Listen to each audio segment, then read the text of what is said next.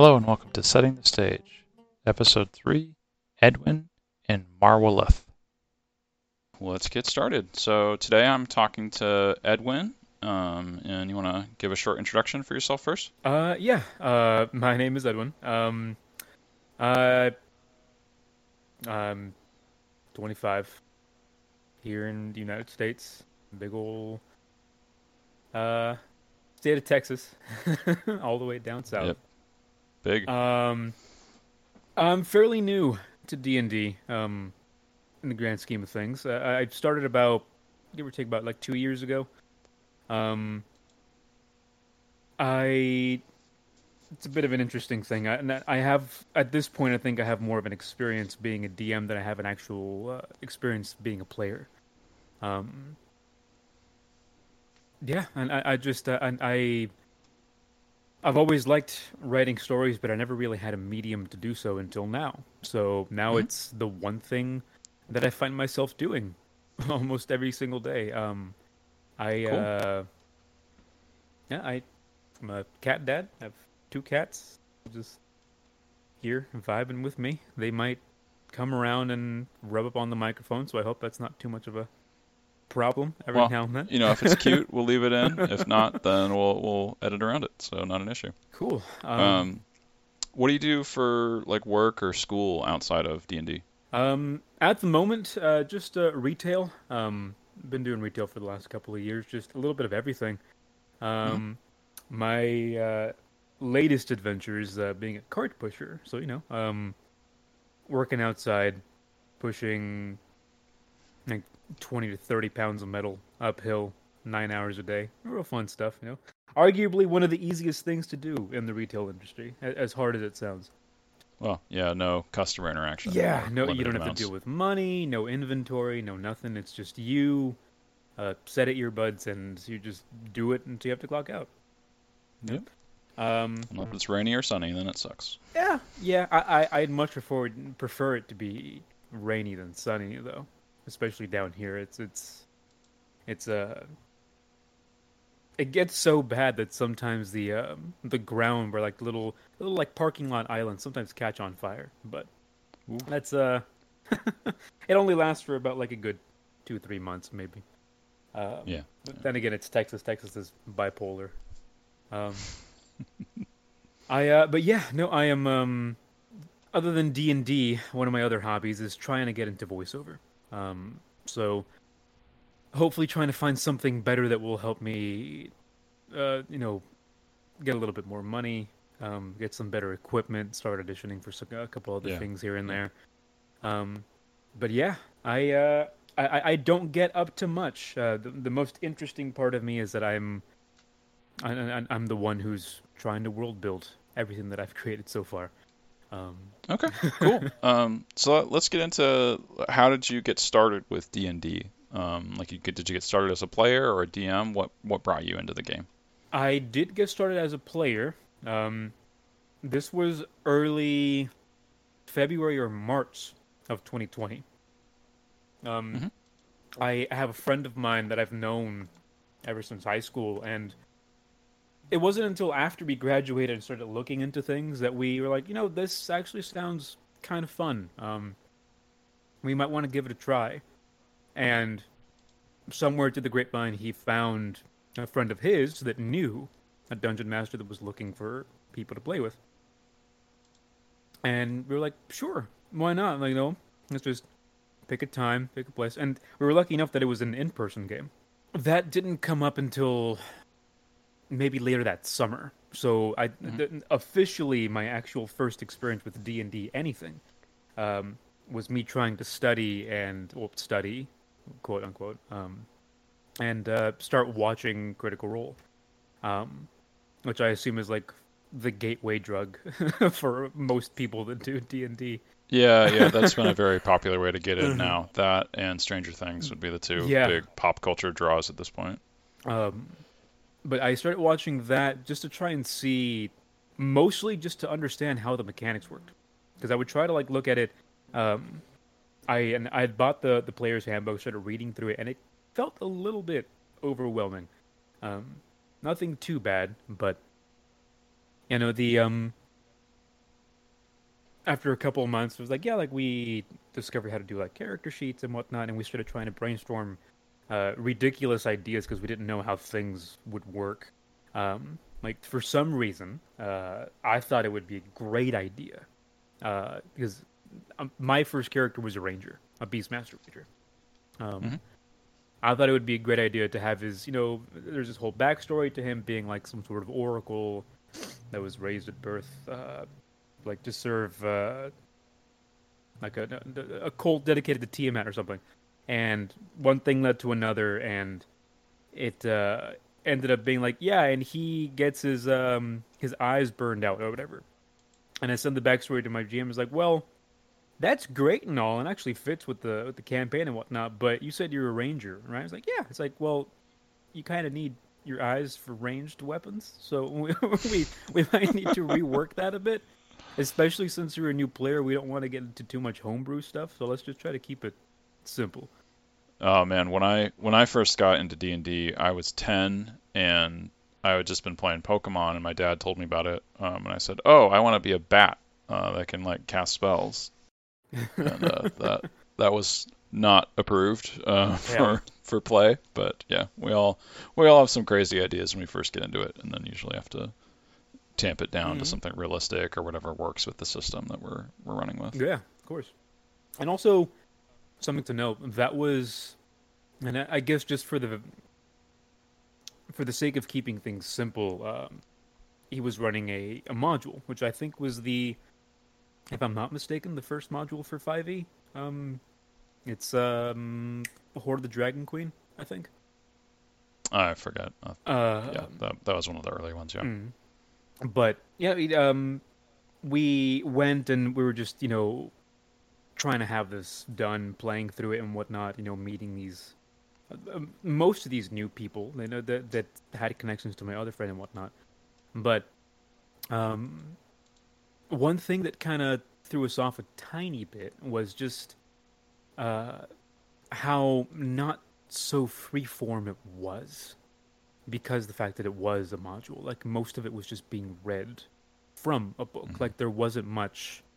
Uh, it felt kind of restrictive. Like it kind of almost seemed like, oh, you're playing a game and it feels open world, but like if you walk too far, the walls are invisible and like you can't walk past them. There's a certain point where you can't do anything. Yeah. Um, and again, like it's, and I've seen this a lot online and whatnot, but that's kind of the thing that a lot of people that end up watching like Critical Role and any other kind of stuff that's D&D based, that end up doing that first and then trying to go into D&D, I kind of have the same experience, I assume. Um, where it's like, oh, it's not the same because it's not like, some grand, world where all this stuff is happening. It's just this one centered story and whatnot. And also, it just depends on, what DM wants to do like what style they have and whatnot. And Yeah. For sure. and it we kind of both like talked about it a bit, and we are like, it's not what we were expecting, and it's not bad, but it's not what we were looking for either. Like we were looking for something that was more like actual like role play and story oriented, and like trying to get the other players involved. Where on the other hand, the other players were mostly just looking to show up and hit things, and that's it. Just call it a day. It's like, okay, cool. That's everyone has their own style of play and whatnot. Yeah. Yeah. I mean, Um, you have railroading at the far end, and then like complete improv player mhm. directed stuff at the other end. So Yeah, yeah. but um, yeah. Unfortunately, after a couple of months, that fell apart just because of scheduling conflicts and whatnot. That's Yeah. That's typical. that's usually what ends up happening. And we went on for a couple of months after that, just being like, like let's look at forums. Let's go visit, the D&D store we were playing at. Let's go to the bulletin board. Like maybe there are people that are looking for something, and we just I don't know. We never really got the courage to do anything else because we didn't know these people. We didn't really feel comfortable having anything like that because I didn't have any kind of like personal connection with them. No, I've definitely Um, felt that way where I've had more fun playing with friends that don't usually play D&D mhm, than with strangers that do. exactly, and then we definitely felt that after we tried because we didn't have any luck forming anything in person, so we went online and we Mhm. started trying to find stuff on Roll20, on just servers on Discord that were forming, under the banner of like, oh, we play D&D. If you want to join us, just hit the link and we'll be right here. Uh, Messed around with a really cool program called Tailspire. I'm not sure if you're familiar with it.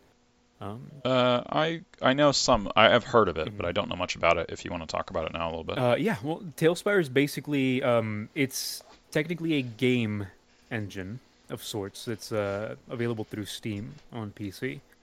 That if you're a DM, it basically lets you. If people out there are familiar with Dwarven Forge tiles, to actually create like Hmm. physical 3D renditions of a battle map that are, sometimes they're illuminated, sometimes they have like all these really cool effects to them. Imagine that, but in a 3D virtual space, where like you can create uh, anything. Like the maps can be as big as they want to, or as big as you want to, as long as your computer can handle it. Um, and you can like import minis. You can just use the ones that are there. Uh, you go through there's people that create maps in the community section where they've dedicated time to recreating entire uh, module stories. Like we were trying to play through Curse of Strahd at one point, and Hmm. it's really cool. But again, it all depends on if your computer can handle it because it's very graphic heavy. Um, Oh yeah, I think I saw the initial release for this on Reddit where someone was doing an initial like alpha mhm. show off of it. So yeah, it's still in early access now. But yeah, no, yeah, I have seen this before. It's pretty cool. But even then, it just didn't feel uh, it didn't feel right because again, it was just a whole bunch of strangers. It was a whole bunch of strangers that united under the banner of Let's Play D&D, but none of us knew anything about each other. Like we didn't talk outside of that. We just kind of showed up to session. You're like, hey, what are you? Oh, I'm a monk. Oh, I'm a cleric. Like, okay, cool. Um, and it just Yeah. it didn't vibe well with us, I guess, after a while, and we stopped and we got bummed. And we were real bummed out about it. And we were like, maybe we'll find something. We'll find something. And then eventually, my friend was like, well, why don't you try being a DM? I was like, well, I don't know what to tell you, my guy, but I have as much as experience as you do. I don't feel brave enough to do that at all yet. Maybe someday because it sounds cool, but um, and I can at the time I was like I can barely tell you what to do to roll a grapple check half the time. Like and you expect me to run a world? Like I just um but I was like I'll keep it in the back burner and I'll consider it. And in secret I started, typing some stuff up, coming up with like a potential pantheon, and I discovered a thing called Hero Forge, and that was that was my downfall and my demise because I've discovered that the way that I end up creating stories is that I make characters first. Hmm. I need to have a tangible representation of what they are and what they look like, Yeah. and then I'll give them meaning. And then with that meaning comes the story or whatever. Um, it's bad, and I think we were talking about it the other day, and I went about trying to ask, or no, he asked me what, like how long have you been using Hero Forge? Like, oh, well, like ever since we started, messing with D&D and whatnot. It's like, so how many have you made? And I went back and counted, and it's somewhere in like the 500s kind of ballpark, I Wow. think. That's Um, hard to keep track of, not y- just to make. yeah, no, and it's you know, I uh I told him it's like, some people have a hobby, I have a problem. It's just that's that's the difference. But I can't. Like I can't stop because if I stop then the world stops, Hmm. essentially. Yeah, if And that's your creative process is just making a character and then in the background you're thinking about like an adventure, like I wouldn't say that's bad or a problem. you know, it just It would be a problem if you were buying all these things off your Oh Forge. no. I mean, if we had more in-person sessions, with the group that I currently have, I definitely would, because I would just, be buying the STL files and be printing those out like just 24 hours a day. Oh, you have Um, a 3D printer as well? yeah, like well, it's currently in the process of being repaired, but it's pretty decent resin printer, which is nice. Um, Oh, cool. I'd always imagined buying them for use in something like Tailspire, yeah. because you can Um, put the model into that as well. they I actually haven't messed with that, and I'm not sure if the partnership is done yet. But I remember when they announced it, and that was uh, that was a really cool announcement to actually have, because for a while people were essentially like modding their minis into it. Like they would download the STL, put it into Blender, redo the all the different like connection points or whatever, and then Hmm. like Yeah. input it into the game files themselves so that you could actually play it. Which was, to me, that just sounds like a hell of a lot more work than I already have to deal with. But it was cool. It's nice because they were set up as mods on the workshop. Yeah, I did it through Tabletop Simulator when I was trying that out. yeah, that's right. And yeah, it's nice. Other people did all this work for me, so I had I had a bunch of miniatures when I Mhm. was trying that out. I ended up not sticking with it. It wasn't something that worked for us.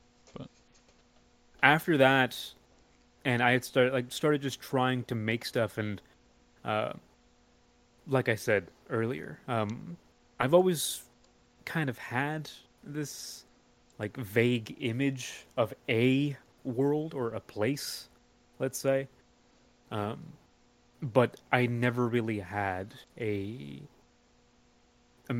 medium to put it through, to actually like, mhm. a conduit to send it through, to give it some sort of shape or form. Uh, and now that I had found, this system with fifth edition and whatnot, things slowly started to make more sense as I was trying to like put the pieces together here and there. And it was difficult because for me, like I'm very much a perfectionist, and that's probably the best and worst part about me. Um, because at even to this point, and I've already learned my lesson, and I've accepted it, that I'm never going to be fully done with the world, Mhm. because it's you know real life is never fully done. If we stopped, then that would mean that progress is basically non-existent. Like there's always going to be something new, uh, you know, every day, let alone every other month or year. Like there's always something else coming out. Um, Yeah, I think there are plenty of painters that I remember reading about where they basically would work on a painting until the patron who had like commissioned it just said, "Give it to me, I want it now," because they would never feel finished. They always wanted to like add a little bit more color here, or a little bit there, or another tree in the background or something hmm to really make it perfect. Just because it's hard, it's impossible to get everything in your mind onto paper or Yeah, canvas or whatever. and but at the same time, I think it comes from a place of wanting to, like, and I want to understand fully how this place works. Like I see it in my mind, but mechanically speaking, I I want to know how all the different like political systems work, and like how uh like the economy is affected throughout different places and whatnot. And I know that I'm definitely not smart enough to understand that in the real world, but I'd like to think that I understand it in my own world. So at least I Yeah, hope so. yeah. Um, Yeah, I mean, yeah, and you can always come up with something else later on that mhm. explains something. Um, yeah, I feel like that's a balancing act. Like one of the things I have never wanted to include in my campaign is different currencies. Yeah. It's I feel like it can be a little bit interesting, but overall it doesn't add that much because the players have as much wealth as they have, Mhm. whether it's 5 gold coins from this country that are actually worth 10 gold coins in D&D money, or Yeah. if they just have 10 gold coins, like the players aren't going to view that differently. Yeah, So no. instead, it's just, yeah, you found this much money And and that's move on. that's getting to me, that's a little bit too intricate, but because just like leaving things, leaving the basics of things as is that usually ends up working pretty well. Um, but I guess just trying to modify like the grand scheme of things outside of that, um, just to make it a little bit more unique is what matters most. Um, but um, anyway, to wrap up the 30-minute tangent, after a while, I had gotten interested in trying to get more embedded with voice work and voiceover, and I found a community somewhere almost about a year ago, and that's where I ended up getting my equipment, my microphone and whatnot, and we started getting together and started to do different voice exercises and practice and improv and whatnot. Hmm. Um, and most of the people that were there were also basically coming together as a hey, I play D&D and I want to get better at improv, or I want to get better at portraying my character. Um, and also on the other half of that was like, hey, I'm a dungeon master and I want to get better at also portraying my characters to make it better for my players. Right. So seeing that as a common theme, the guy who was running it, his name was Dale. Um, he would be like, yeah, so let's run what I came to call like D&D light. Like there's no mechanics to it. There's nothing there, but you still roll a d20, and depending on how high or how low it is, the actions will follow through. Okay. But it's Yeah. mostly just there to be story driven. The numbers don't matter. Anything else doesn't really matter. And it was fun. Like we got to experiment with different people and different scenarios for like 30 minutes at a time, and then we would call it a day. And eventually, through just being active and whatnot, I got promoted to a different role that would allow me to also start interacting with people. Hmm. And at that point, I would be like, yeah, well, Dale's a bit busy today. It looks like a lot of us are free. Does anybody want to go into the room and practice for a bit? And they'd be like, yeah, but we don't have anyone to, lead us. I was like, well, I guess I can try. I've been part of these enough to where I know how to run a couple of things. Um, and by then, like I said, it had been almost a year after since we've been messing with D&D and whatnot. So at that point, I felt well enough exposed to the material to understand like what checks to go with what actions, or what does this do that affects that, as far as like conditions or whatever, like this and that.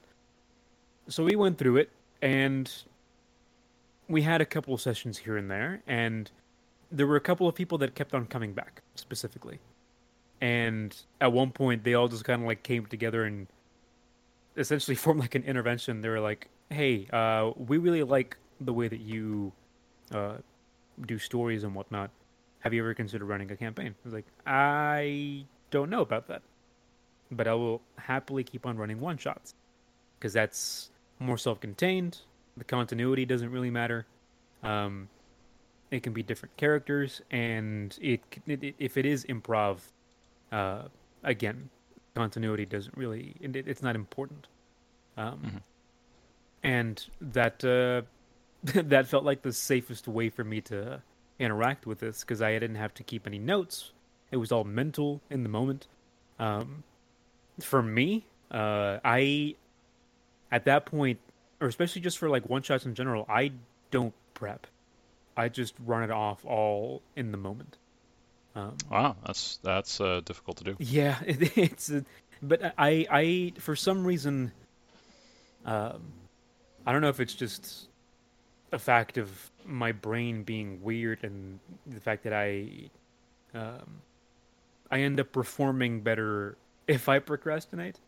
Um, and in my mind, it's the same way because you're expected to deliver at that moment because people are waiting for it. Um, and I found that a lot of the stuff, like most of the stuff that's in my campaign now, was a result of stuff being mentioned in those one shots. Um, to the point where, well, before we get too into it, um, those one shots ended up, you know, coming through like maybe like once or twice a week, and we would end up meeting, and they would eventually be like, hey, like, you know, maybe this is a good place to start a campaign. Like maybe we, like, you know, like you look like you have a good enough amount of information, and they didn't know that on my end I was trying to keep track of everything and essentially having everything that was being mentioned input into my own world as inspiration. That's pretty cool. So it's Um, like you had an emergent campaign setting develop from yeah, all of these different little improv sessions. and the good thing was that all these one shots were essentially, um, well, not essentially, they all the players that were there were playing the same characters over and over again through different scenarios. Um, and ideally enough, one of my players is she's a chronergy wizard, um, Okay. playing with the whole the idea behind time magic and dunamancy from Critical Role and whatnot. Um, and at one point Right. during one of the one shots, she had to leave, you know, in real life and couldn't be part of it for the entire thing. And I was like, okay, so in my mind, because everything has to make sense for some reason, um, I was like, okay, so there has to be a reason for her to disappear. I was like, okay, so you see her fade into like this, you know, haze of purple, and she's just gone. And you guys continue your trip, and it wasn't meant to be anything. And then next week we continued it because this one shot eventually ended up turning into like a five shot. Um, it Right. was like, oh, like she's back. It's like, how do we explain she's back? Like, okay, well, same thing that happened last time, just in reverse. she, she fades into existence because of weird time magic, uh, and that's where we're gonna keep it at. And through that same one shot, they were traversing through the desert trying to find some ancient temple that some unknown source had given them a map to try and find. Um, and they would eventually get there, you know, fight a couple of things, discover like different bits of lore that I had dropped that they didn't know belonged to my world. Uh-huh. And at the end of it, you know, they would come to find this basically this giant shadow eldritch horror entity thing. And essentially, long story short, through the end of it, through all these one shots, and you know, what they were all strangers to each other, and by the end of it, we all ended up becoming pretty close. Not just the characters, but the players themselves. And at that point, it Yeah, felt that's like a great. good point to actually, you know, go on and try to do something more with it. And they seemed like they kept on coming. It's like, you're really good at this, or at least we think you're really good at this. You should at least try. And the same thing I kept on doing is like, I'm considering it, but I don't feel like it's ready. I really don't.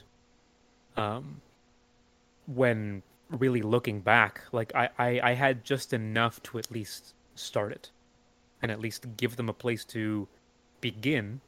And from there, I can continue building. Because, like, for me, it took me a while to understand and to really grasp the idea of, like, you don't have to have the answer to absolutely everything. Hmm. It feels nice to have it so that you're not scrambling in your notes and trying to look for something. That way it's, like, on you. And for me specifically, it feels great to, like, ask some obscure question, maybe, that, you know, the player might have just thought of, and then, like, without skipping a beat, you just have an answer for them because you know the world. Um, and It that's is a nice feeling when you can do that, yeah, definitely. and that's what I aspire to do at least at some point. And it is like that in certain aspects because not everything is done. Hell, not everything is technically created yet. There are like still blank spaces on the world map that I'm using because I'm not even sure what I want to put there. Um, but I just kept on telling him, it's like, you know, just give me some time, give me like another couple of weeks or so, and maybe we can start somewhere. And I didn't tell them, but essentially, we ended up gathering for another one shot, and they thought like, oh, we're just going to continue the story that we were already doing, which we technically were, and we began like right at the end of the last session, and with that,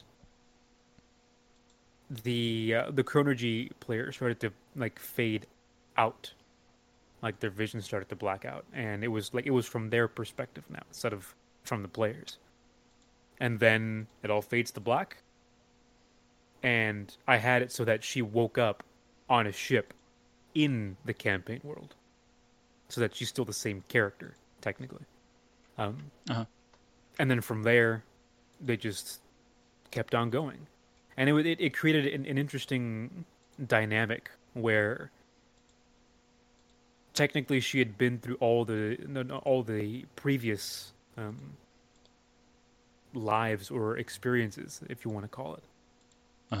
And now she's here with the same players and the same characters, but none of them know each other, technically. They have no reason to know each other because it's a different reality, let's say, because we were messing with, weird time, gravity, reality thing. Of course. And then it went on from there. Like, I essentially ended up using the one-shots and canonized them as different versions of the reality that they were currently playing in, which was cool. And I didn't expect to do that. I wasn't planning to actually follow through with any of that.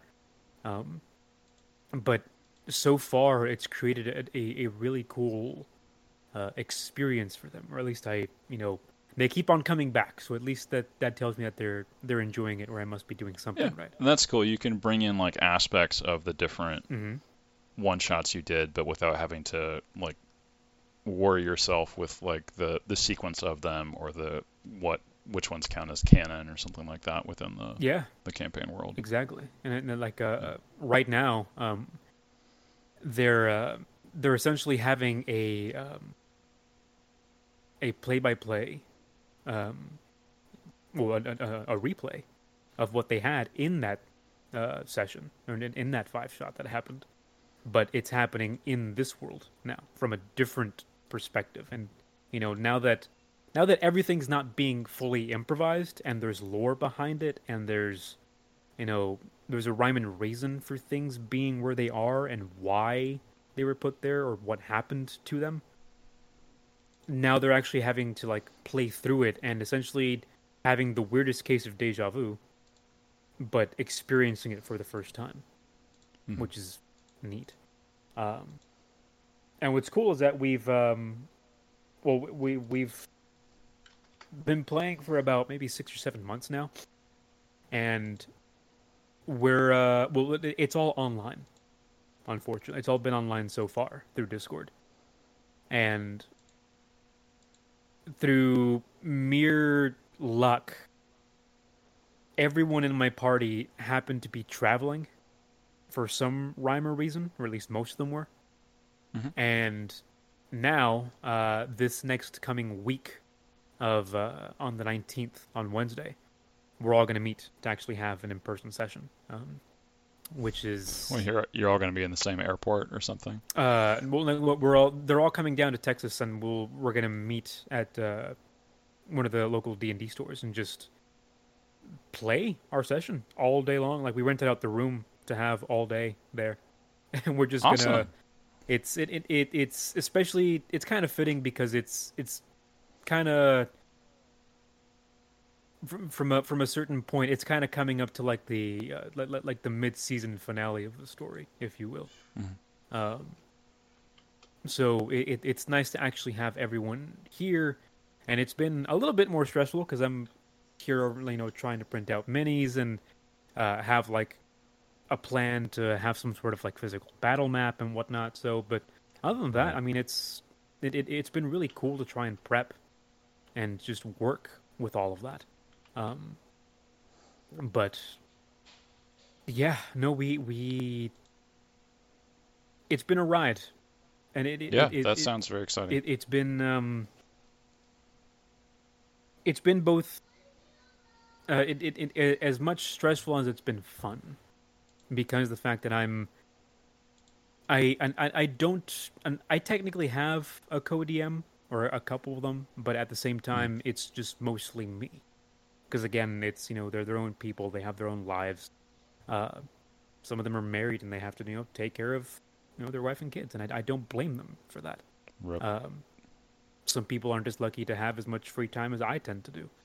Um, but that means that I end up having most of my time having to think about where things are going to go, what they might meet. Um, you know, it just but most of the world building has ended up being me, and again, it's very fun to end up figuring out how everything works and essentially just giving myself a puzzle to work with because it's I've then I think this is as close as I've gotten to actually writing a story of sorts. Um, I've never actually tried to write anything down or make anything because it hasn't really been my interest up until now. Yeah. Do you want to get into talking about your world now? Sure, yeah. All right. What's the name of it? Yes. So the name of the world is Zetros. So why don't you give me a physical description of Zetros, at least for the area that the players are usually traveling around in. At the moment, they are in a continent that goes by the name of Marwoleth. Um, it is, for the most part, it has a pretty good general sprinkling of different societies and cultures and races and whatnot. But it has a couple of islands towards the north, uh, southeast of them.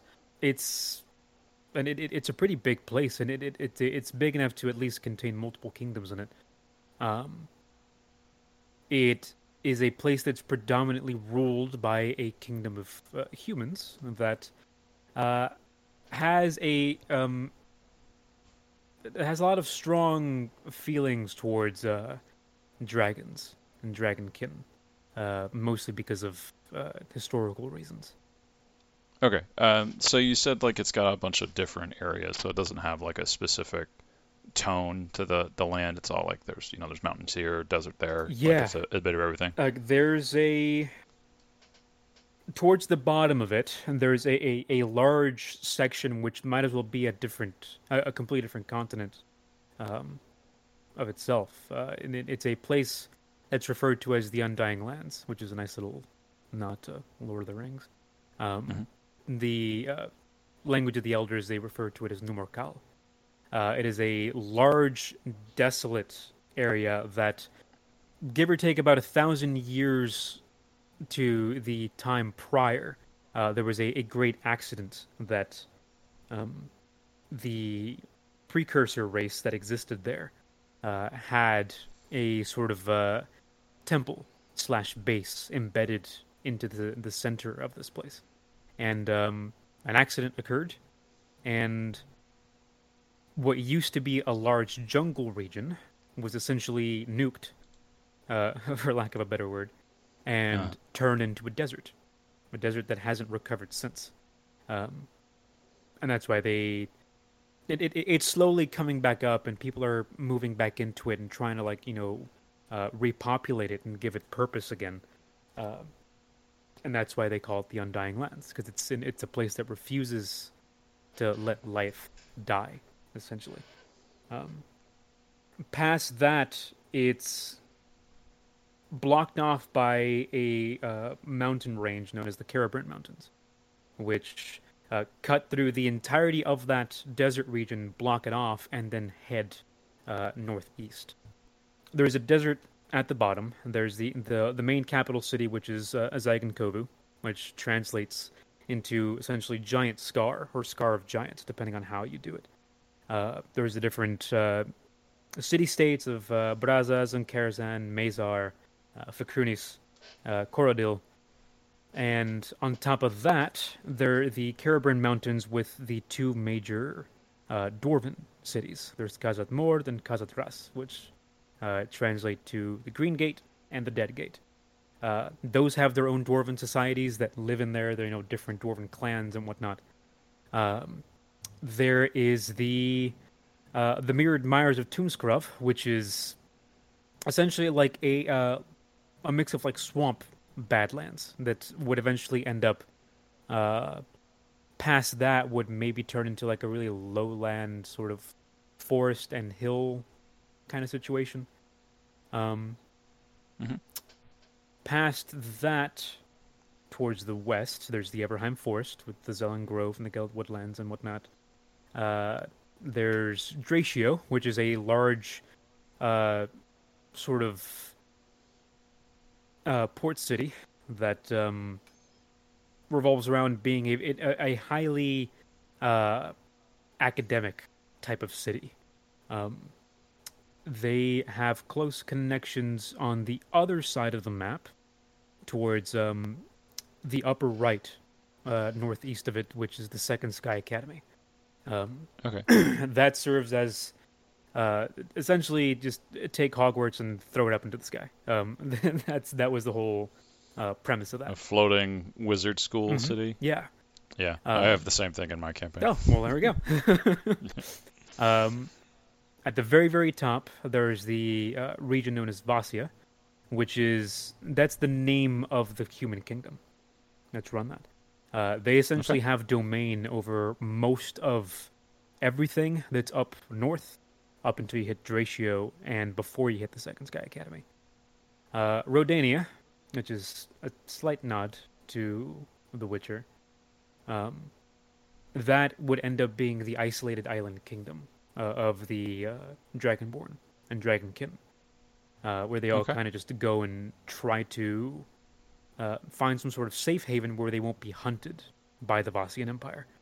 Um, Okay, so somewhere. it looks kind of like you have different regions for different races with like a human empire and a dragonborn enclave, safe place, and Mhm. then I'm guessing the forests have elves in them and Yes. dwarves in the mountains, Hmm. something along those lines.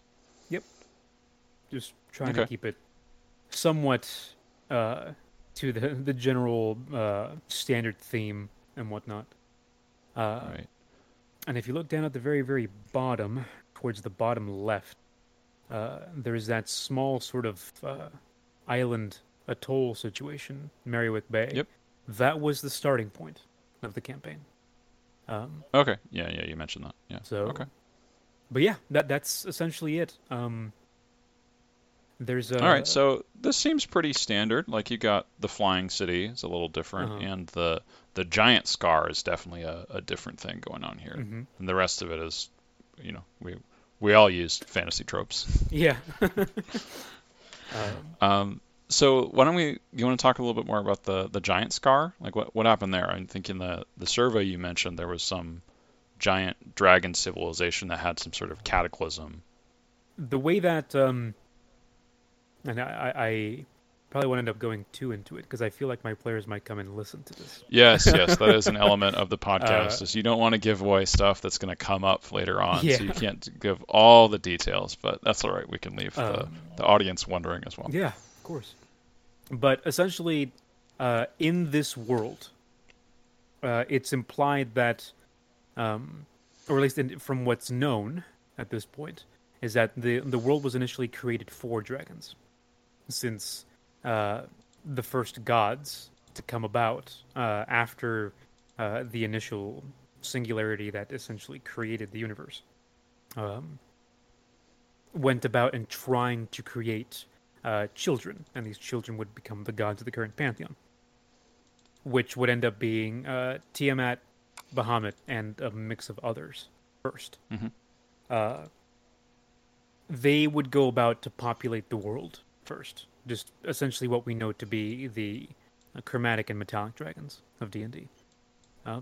And for a good while, it was kept like that until, for some reason, uh, whatever wave of gods came after the first birth decided to populate the world with a diversity of races, which at the moment is basically just dwarves, or what are proto dwarves, proto humans, proto elves, and what a race of giants that are known as the Mayagao.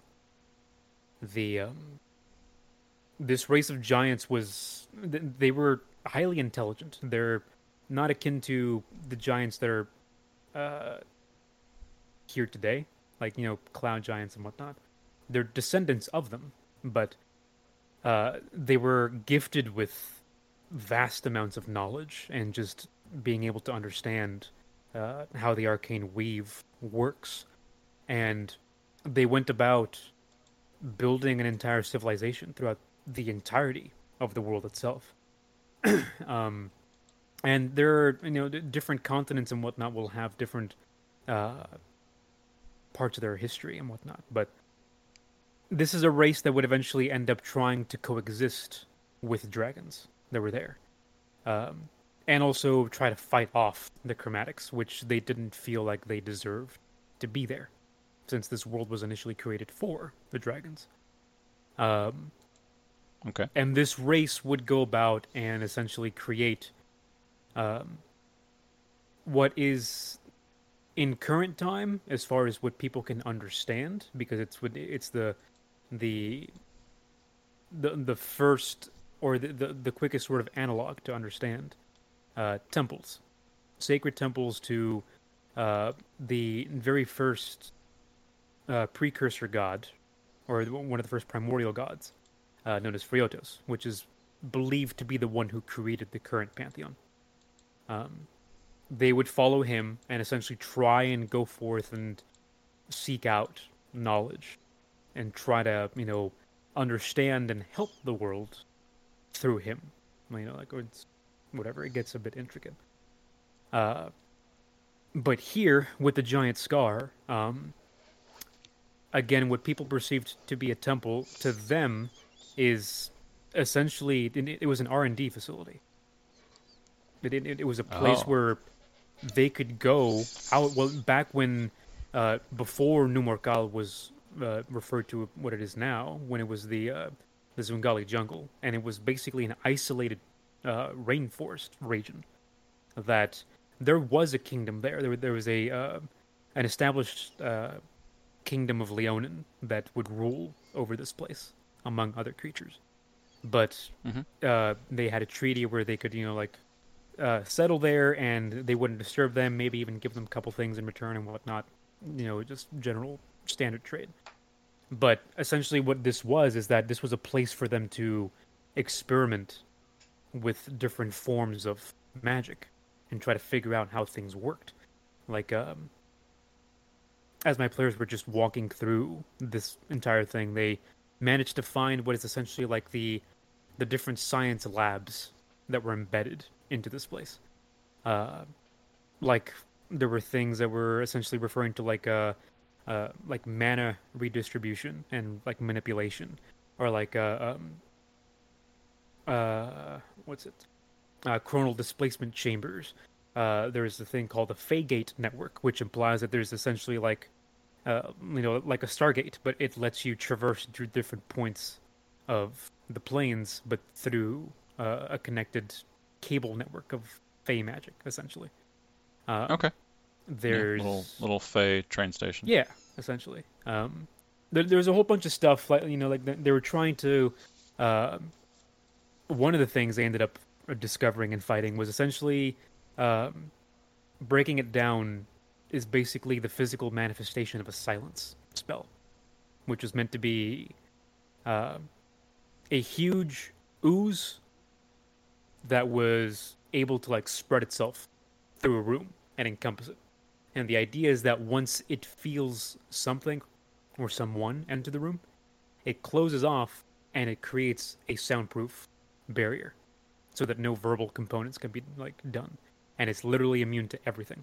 So it's stuff like that. Like they were trying to like focus on stuff to like be like passive but still keep a sense of security. Um, and further into this temple, they would end up discovering that for the most part, the center of it, they were trying to collect this sort of resource that would allow them to convert it into a power source. And this power source was being stored inside of a battery, essentially. This was a giant nuclear reactor for lack of a better term. Okay. That core was centered. It was dug into the earth, just for the sake of saving space, I would assume. Now, it's implied that, give or take about 1,000 years ago, in the current time of this game taking place, uh, there was an event that was simply referred to as the Great Cataclysm, where there was a chain of events of disasters that happened revolving around the Mayagao um, uh, race. And different things happened in different parts of the world, in different continents. But here, essentially what happened is that uh, the core um, started to malfunction for some reason. And all that energy that had been stored up just blew off. And it exploded. Yeah, I'm definitely saying the nuclear parallel. It sounds a lot like Chernobyl. Mm-hmm. And whatever it was, or whatever amount of power they were storing there, was powerful enough to not only shatter the earth around it, but completely just decimate everyone and the entire continent, essentially. Like, you can even tell the mountain range was supposed to continue towards that edge. But there are those ones that are slightly darker and a bit more curved towards one side. That's because of the blast radius managed to hit that side of the mountains. And it So wasn't... it's almost like a crater caused by it. All right. Yeah, like it wasn't enough to completely clear out the mountains, but it left them so that they're essentially like curved spikes that loom over the desert region. And in the common tongue, Zunkarazan would essentially translate to the ribcage. That's what they colloquially know that city to be. But the Zygon Kovu is both in that old tongue giant scar because of, the way that it affected the earth around it, but also scar of giants, depending on how you translate it and your interpretation of the word, because it's literally what it was. Yeah, okay. I can see the ambiguity there. That's cool. But yeah, and after that happened, there's what was known as the 200-year period as the Age of Ash and Suffering, which was this giant, well, not giant. There's this huge war that was started by the dragons to try and lay claim to the lands again and try to enslave the humanoid population. Because up to that point, the Mayagao were basically the only ones who were able to fight back against the chromatic dragons. They were the only ones just who stood a chance against them. Now that they were gone, they took full advantage of that. And now was essentially these humanoid races, with some help of some metallic dragons, going up against most of the entire population of these chromatics. After all that, they would end up winning in the end. But certain things would happen. It's known that Bahamut, in this case, would essentially put a stop to it and be like, "Hey, everyone, time out, go to sleep, just everyone chill, just stop it." That's what happened. Right. Okay. All the dragons would leave for a couple, 400 to 500 years, and that would essentially give the people enough time to regroup and repopulate and try to understand how to defend themselves. After that time, the dragons would come out of their hibernation and see that essentially the world is different now. The world's it's moved on without them, and now they're a lot more well equipped to defend themselves if need be. So both metallic and chromatic would essentially just end up polymorphing into humanoid species and embedding themselves into society. And some time would go by, and eventually some of them would come to form families. And at one point, some of them would have children. And unbeknownst to them, even though they were human, or seemed human, their aspects would be passed down just through mere genetics. and that's how Dragonborn were created in my world. Okay, so it's kind of like how Celestials, the Ismars and Tieflings work Yeah. in the current Mhm. iteration, where it's like can be dormant and then it shows up. Yeah, like it'll well, for the most part, like it's there from the beginning. Like they're born, and you can clearly tell that they Uh-huh. have like uh depending on what race it is too, because I've started to integrate the idea that every race have they had an interaction with a dragon. There's a sub race of dragonborn for specific races. Um, just because I felt like it felt uh right for what was happening with the lore there, and I just felt it would be interesting to actually implement that. Like there's a so far they've met essentially what the dwarven variant of a dragonborn would be, which is called a Drunagar. And the Drunagar are basically just if you take a kobold, make them stockier, a lot stronger and a lot stronger, more stronger. There we go. Uh-huh. And more intelligent, and able to actually like work a forge and stuff like that.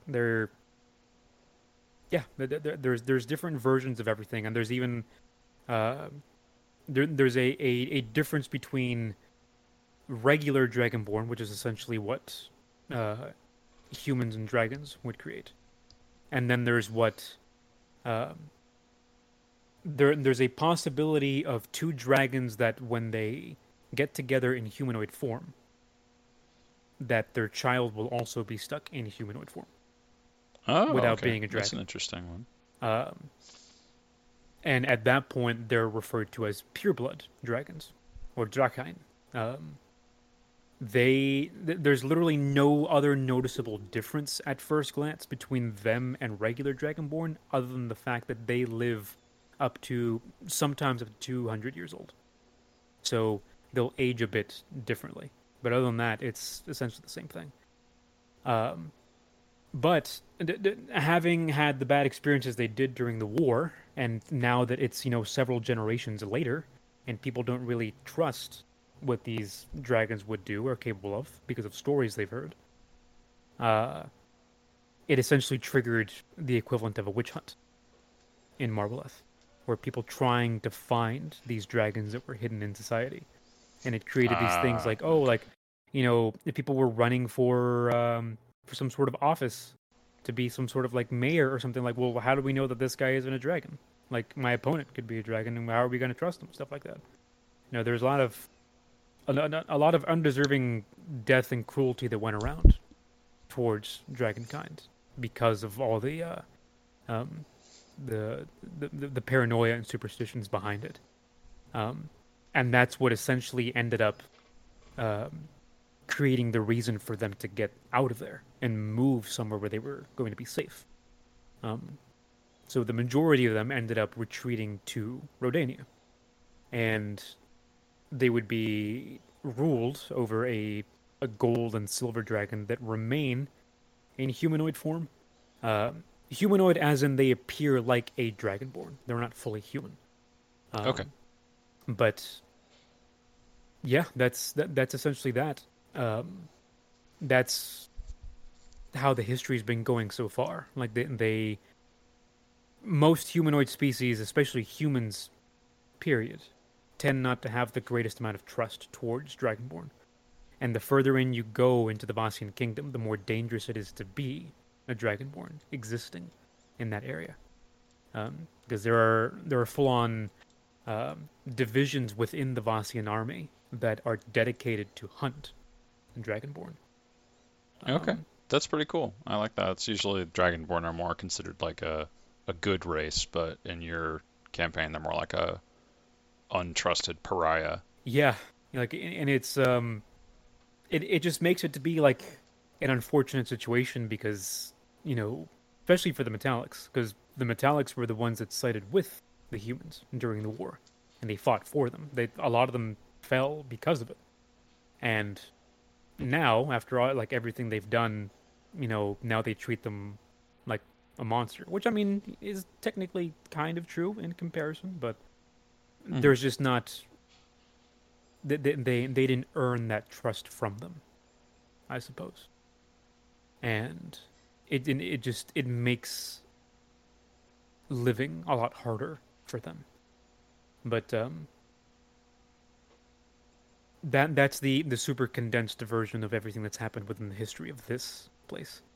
Um, but to go back to the Scar, up to modern time, there's within that crater, which to put it into relative size, the hole itself is give or take about maybe like half a mile uh, in length, like the actual opening itself, and it goes about 2 miles deep. So about like twice the size of the Grand Canyon, essentially. Okay. Within that, there's just there's an entire city that's been established that lives underground within the walls of this place. Um, because this entire place has basically been turned into a somewhat of a mining settlement that the Vaskian Empire has jurisdiction over because of some treaties that have been done. Um, that leads me to another thing that's unique about my world. Um, is that in this world there are no health potions. There's no such thing as health elixirs. There's nothing. It's just magic. But in this place, there's and essentially the way it happened is that whenever I was trying to think of things to make unique in my world, I started with a real simple idea. It's like, well, what if instead of having liquid potions, instead of being liquid, why aren't they solid? Like the actual tangible things that you can handle. Mm-hmm. And that ended up going towards the creation of a this substance that's called revivium, which is essentially these red gemstone crystals that grow in veins under the earth. And throughout history, throughout mining, people would discover them and run tests on them, and they discovered that this mineral had some sort of healing capability. Depending on the purity of it, is the strength of the potion, essentially. And all you do is you hold it, and it's implied that it has like the slightest essence of sentience to it, because the crystals they don't automatically activate when you grab it. You can hold it like in your hand and whatnot, but they won't work unless you have the intention to heal either you or someone else, which is a bit interesting. And there's a whole reason behind that, but again, my players haven't gotten that far. That's going to be a sort of end game reveal type of thing. But there's a whole reason as to why all of that exists within the world itself. And this has essentially become a sort of a very important resource that a lot of people want to have access to for commercial reasons, mostly. And because of the influence and power that the Vaskian Empire has, they've essentially seized control of just this city in the center and tried to overtake all the mining operations, which has essentially destroyed any kind of economic prosperity on their part. Because now instead of them being rich and trying to thrive off of it, now the Empire is getting all the fun. So that creates an interesting dilemma around there, and that's something that they had to deal with as they were walking by. Because actually, well, we haven't gotten to my players yet, but to go into the story of one of them, he is the prince of the Rodanian kingdom. So he is a dragonborn. He's a pureblood dragonborn. But up to this point, he was born a gemstone dragonborn, a crystal gem. Okay. Yeah. which up to this point in history, as far as known history goes, gemstone dragons don't exist at all. Okay, so he doesn't know like his Um, ancestry then? yeah, no, he's anyone within his family or just him in general don't know about any of it. Like that, as far as everyone knows, he was the first one to be born like that, which was strange considering that both parents were metallic, and they took that as a sort of like religious sign that he was meant to be something more. You know, Okay. playing into the whole mechanic that crystal gems are, or crystal gem dragons are, their main damage output is radiant damage. So he plays a light domain cleric and essentially goes on behalf of representing the kingdom and Bahamut and trying to form. Now that he's been born and is of age, he's going around the world trying to form diplomatic relations with people, trying to open up the borders of Rodania again so that they would be accepted in society again. Okay, that's a nice way of like having a more personal connection with the background of your story. That's Mhm. good. And it it definitely makes it interesting because of the fact that he is a member of a royal family, which would have had, you know, great education and whatnot. So every single time there's like, oh, some sort of potential lore drop and someone rolls low and like, would I know this? Would in my studies would I have done? I was like, yeah, like, I mean, if it's anything dragon related, you basically have to give it to them because it wouldn't make sense to have someone who was born from dragon lineage to be like, you know what? No, you don't know this one thing. That's weird. Okay, yeah, that's cool. But yeah, no, like it's there's a whole bunch of little things here and there, but and as far as that's my long-winded explanation for why the scar exists. Okay, all right. Touched on a lot of other stuff there, Yeah, so that's good. I'm sorry. Uh, why don't we talk about the hub for your campaign?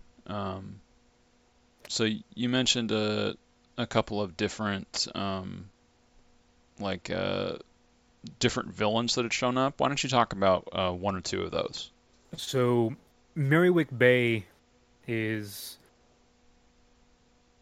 it ended up being the starting point, mostly because of just of how enclosed it was. It's Okay, and that's that like set of islands that's off the coast on the far right, yes, the bottom right. it's right towards the southeast of the Ganemian coast.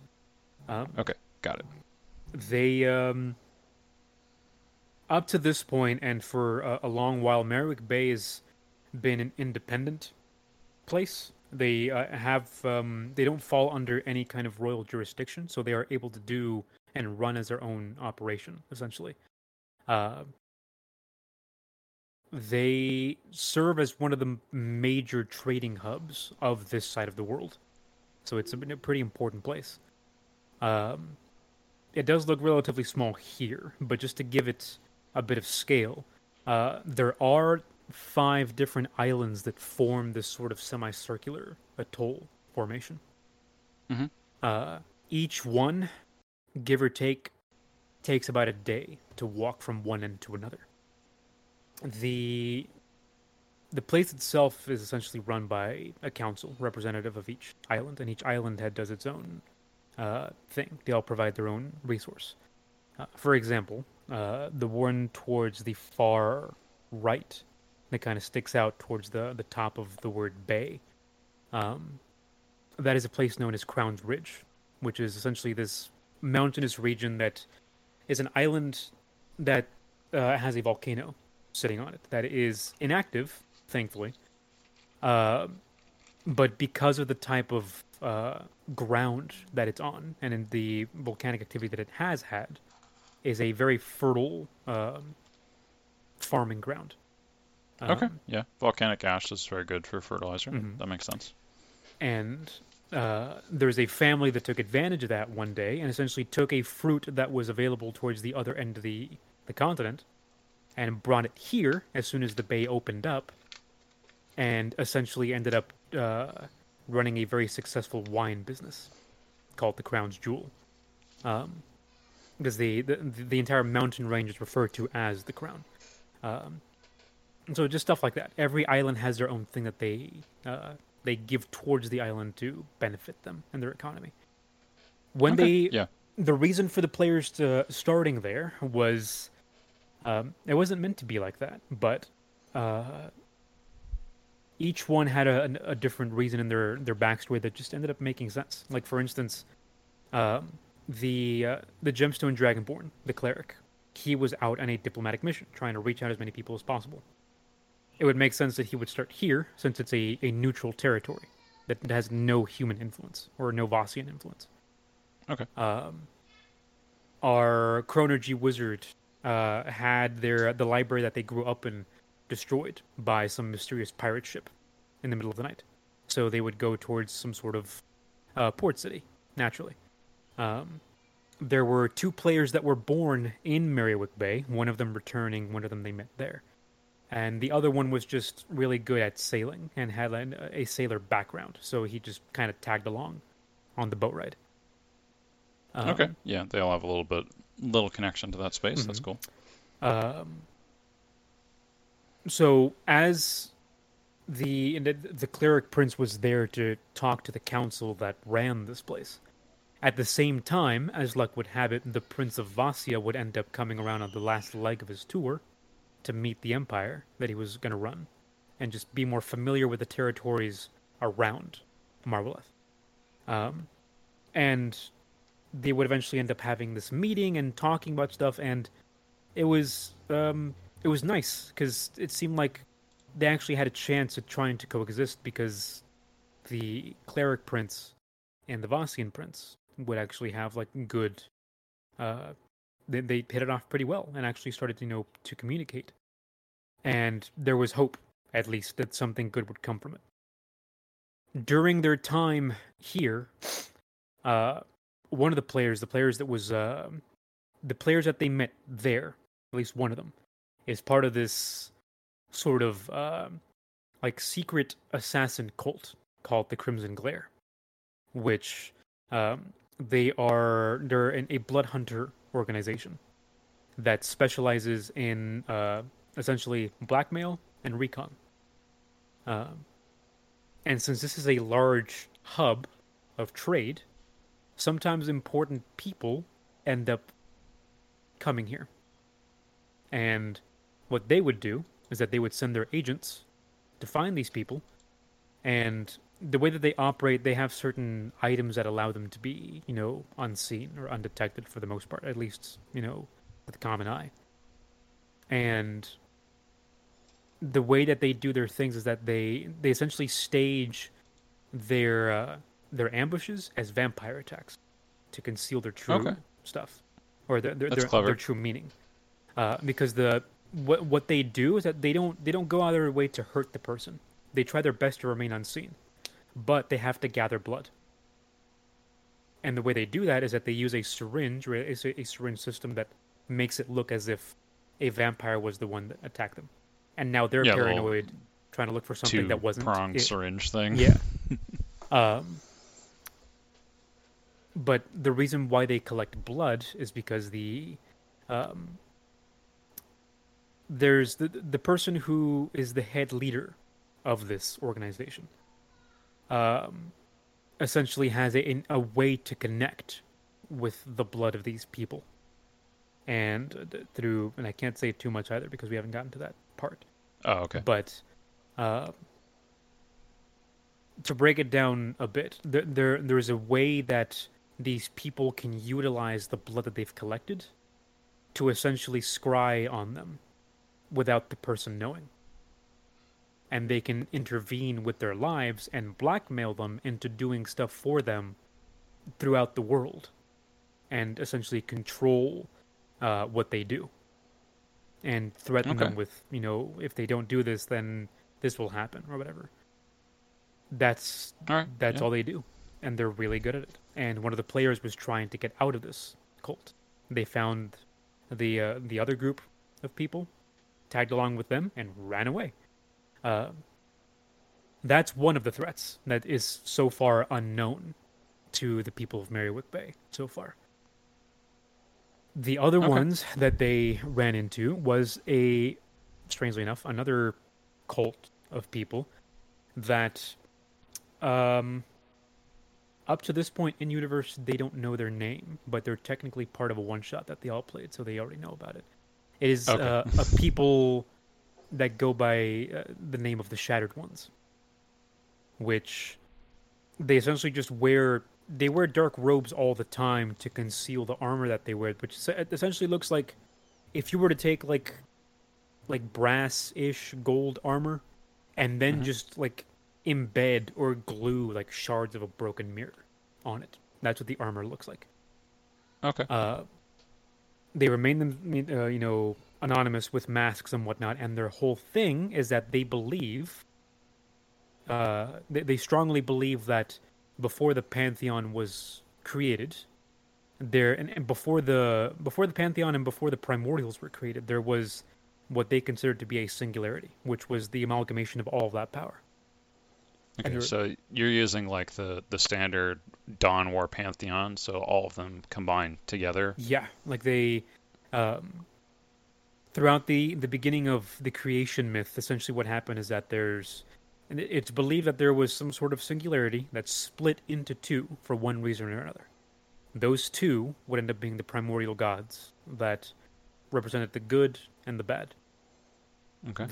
The good would end up uh, breaking small chunks of his power off to essentially give birth to the current pantheon, or at least the current the good side of the pantheon.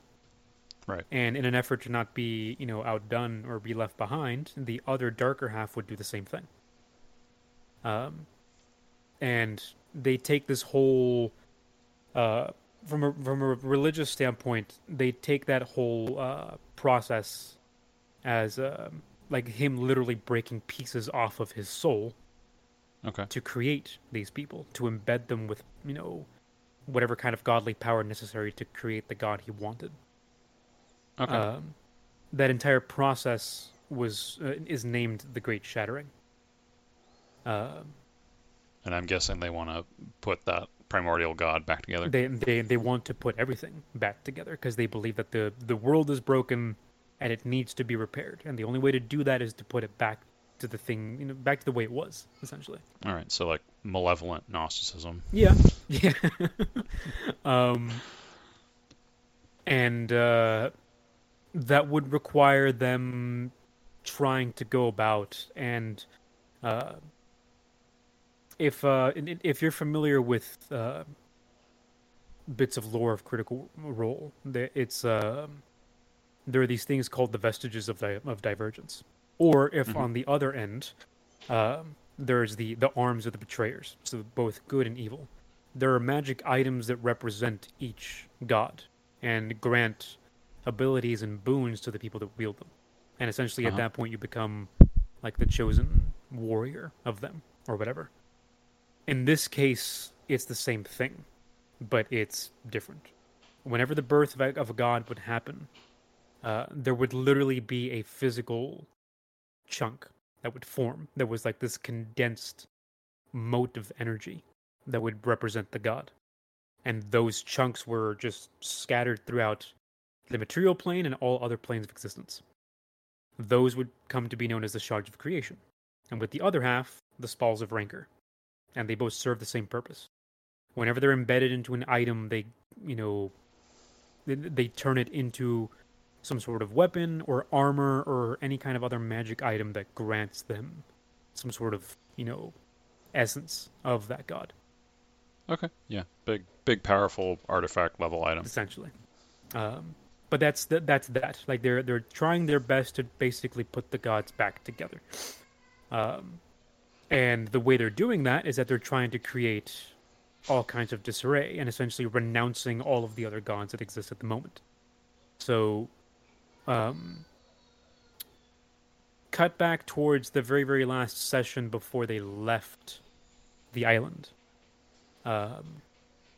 The Blood Hunter agent character that was trying to run away Hmm. was still like they still knew about him, but they essentially put a bounty on his head.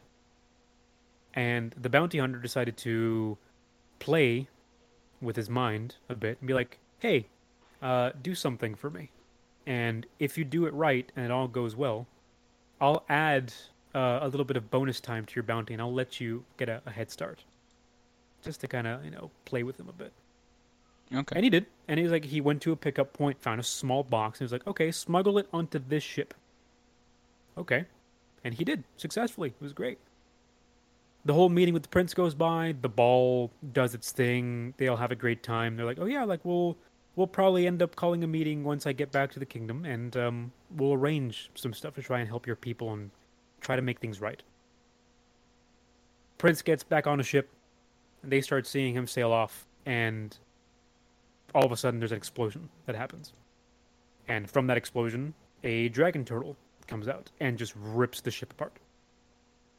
After the whole rescue operation happens to try to get whoever else was left, the prince is gone, and the right hand of the prince is gone. And it's assumed that they're dead. And the person responsible for that was one of my players, through the work of the bounty hunter that's chasing him. Okay. So now there's the death of the prince, and literally right as that was happening, the other cult went about and basically set explosives on every single temple in these islands. Because again, since it's a port city, one, and it's neutral, two, so they allow a grand basically the entire selection of the pantheon to be inclusive to everyone. Oh, I see. And depending on what island you're on is the temple you'll find. Essentially what they did is that they went in and just, started attacking the priests and destroying the temples, and it happened in a way where it almost felt coordinated. And the players aren't sure if it's connected or not at this point. Even though it's like one organization just wants Yeah. money and power, basically, another one wants to undo existence. Mm-hmm. And then I think those were the three prime things that happened. Yeah. And actually, it's about time to wrap up. We're running a little bit over. Oh, damn. Yeah. So is there any other? I think we already covered most of the things I wanted to interview about. Is there any piece of advice you'd want to give to other DMs? Piece of advice.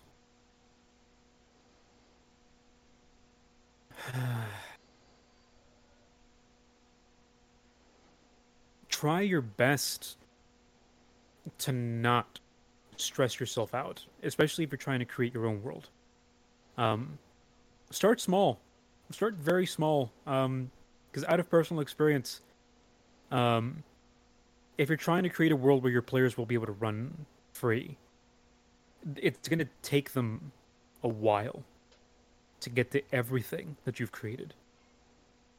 So just take your time developing a certain point, and don't try to worry too much about what's to come immediately after, because time will move a lot slower than you think. Yep. Yeah. Yeah. The DMG gives that same advice where you're supposed to develop something that's just like a 5-mile square initially, just to have something there, and that's enough to get started.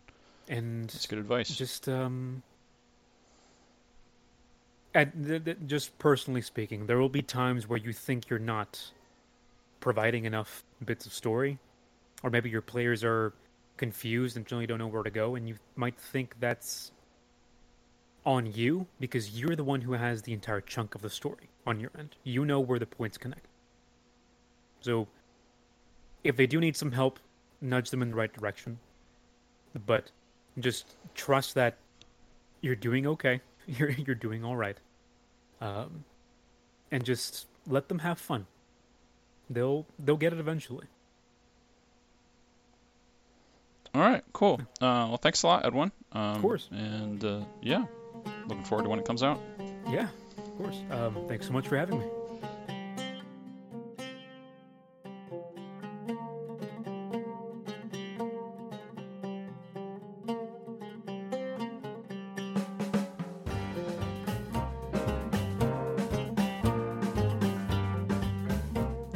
Okay, so that'll be the end of the episode there. Okay. Is there anything you want to ask me now that we're at the end? Well, I guess maybe just shoot back a couple of questions you gave me. I'm assuming, are you running a homebrew campaign? Yes, I am. Yeah. My homebrew world is called Cimmeria, and it's about a couple of different. Like I wanted to use the Greek gods just because they felt more grounded to me. Mm-hmm. And Cimmeria is a fantasy region that the Greeks described, so it's reimagined an area around the Caspian to fit that. Interesting. And then that's got there was a evil dragon vampire empire that they overthrew recently in one of the campaigns, and now we're starting a new set of characters in that campaign, and they're playing a bunch of orcs now that are trying to unite the different orc tribes that have been on the fringes of society in the past. Kind of like the Dragonborn, Mm-hmm. but a little bit less of a. There's differences obviously between what you did with your Dragonborn and what's happening with the orcs in my campaign. Yeah. Okay, so Yeah, so they're the good orcs, although that's sort of a relative expression, and the bad ones are all necromancers. So. okay, yeah, that's definitely a clear distinction. But I guess another thing too, since it's something that you've based into relative history, I guess. What is something that you've created that you're either proud of that you would consider as unique to your world, whether that's like an item or an event or a person? The one that I like the best is there's a city that's ruled by a panda. Oh, okay. It's a city that was founded by Dionysus, so every year they have a drinking contest to decide who the next ruler will be. And the winner of the drinking contest gets to wear the crown of the panda, which turns them into a panda, and also makes them very smart, so they actually know what they're doing when they're a ruler. The panda gets to change one of the laws in the city, so they get to add a law or subtract one. And that law is enforced by a pack of blink dogs that are the police for the city, effectively. And that panda then rules for 1 year, and then they have to give the crown to someone else. But that person stays a panda afterwards. They just no longer have the ruling powers. So there's a bunch of intelligent pandas that are walking around that city. That's interesting. Okay. That's so really cool. In my last campaign, one of the players played a retired panda. They were a druid, so it didn't make much of a difference because they were shapeshifting anyways. Yeah. But yeah. Well, damn. Okay. I might have to steal that. Feel free.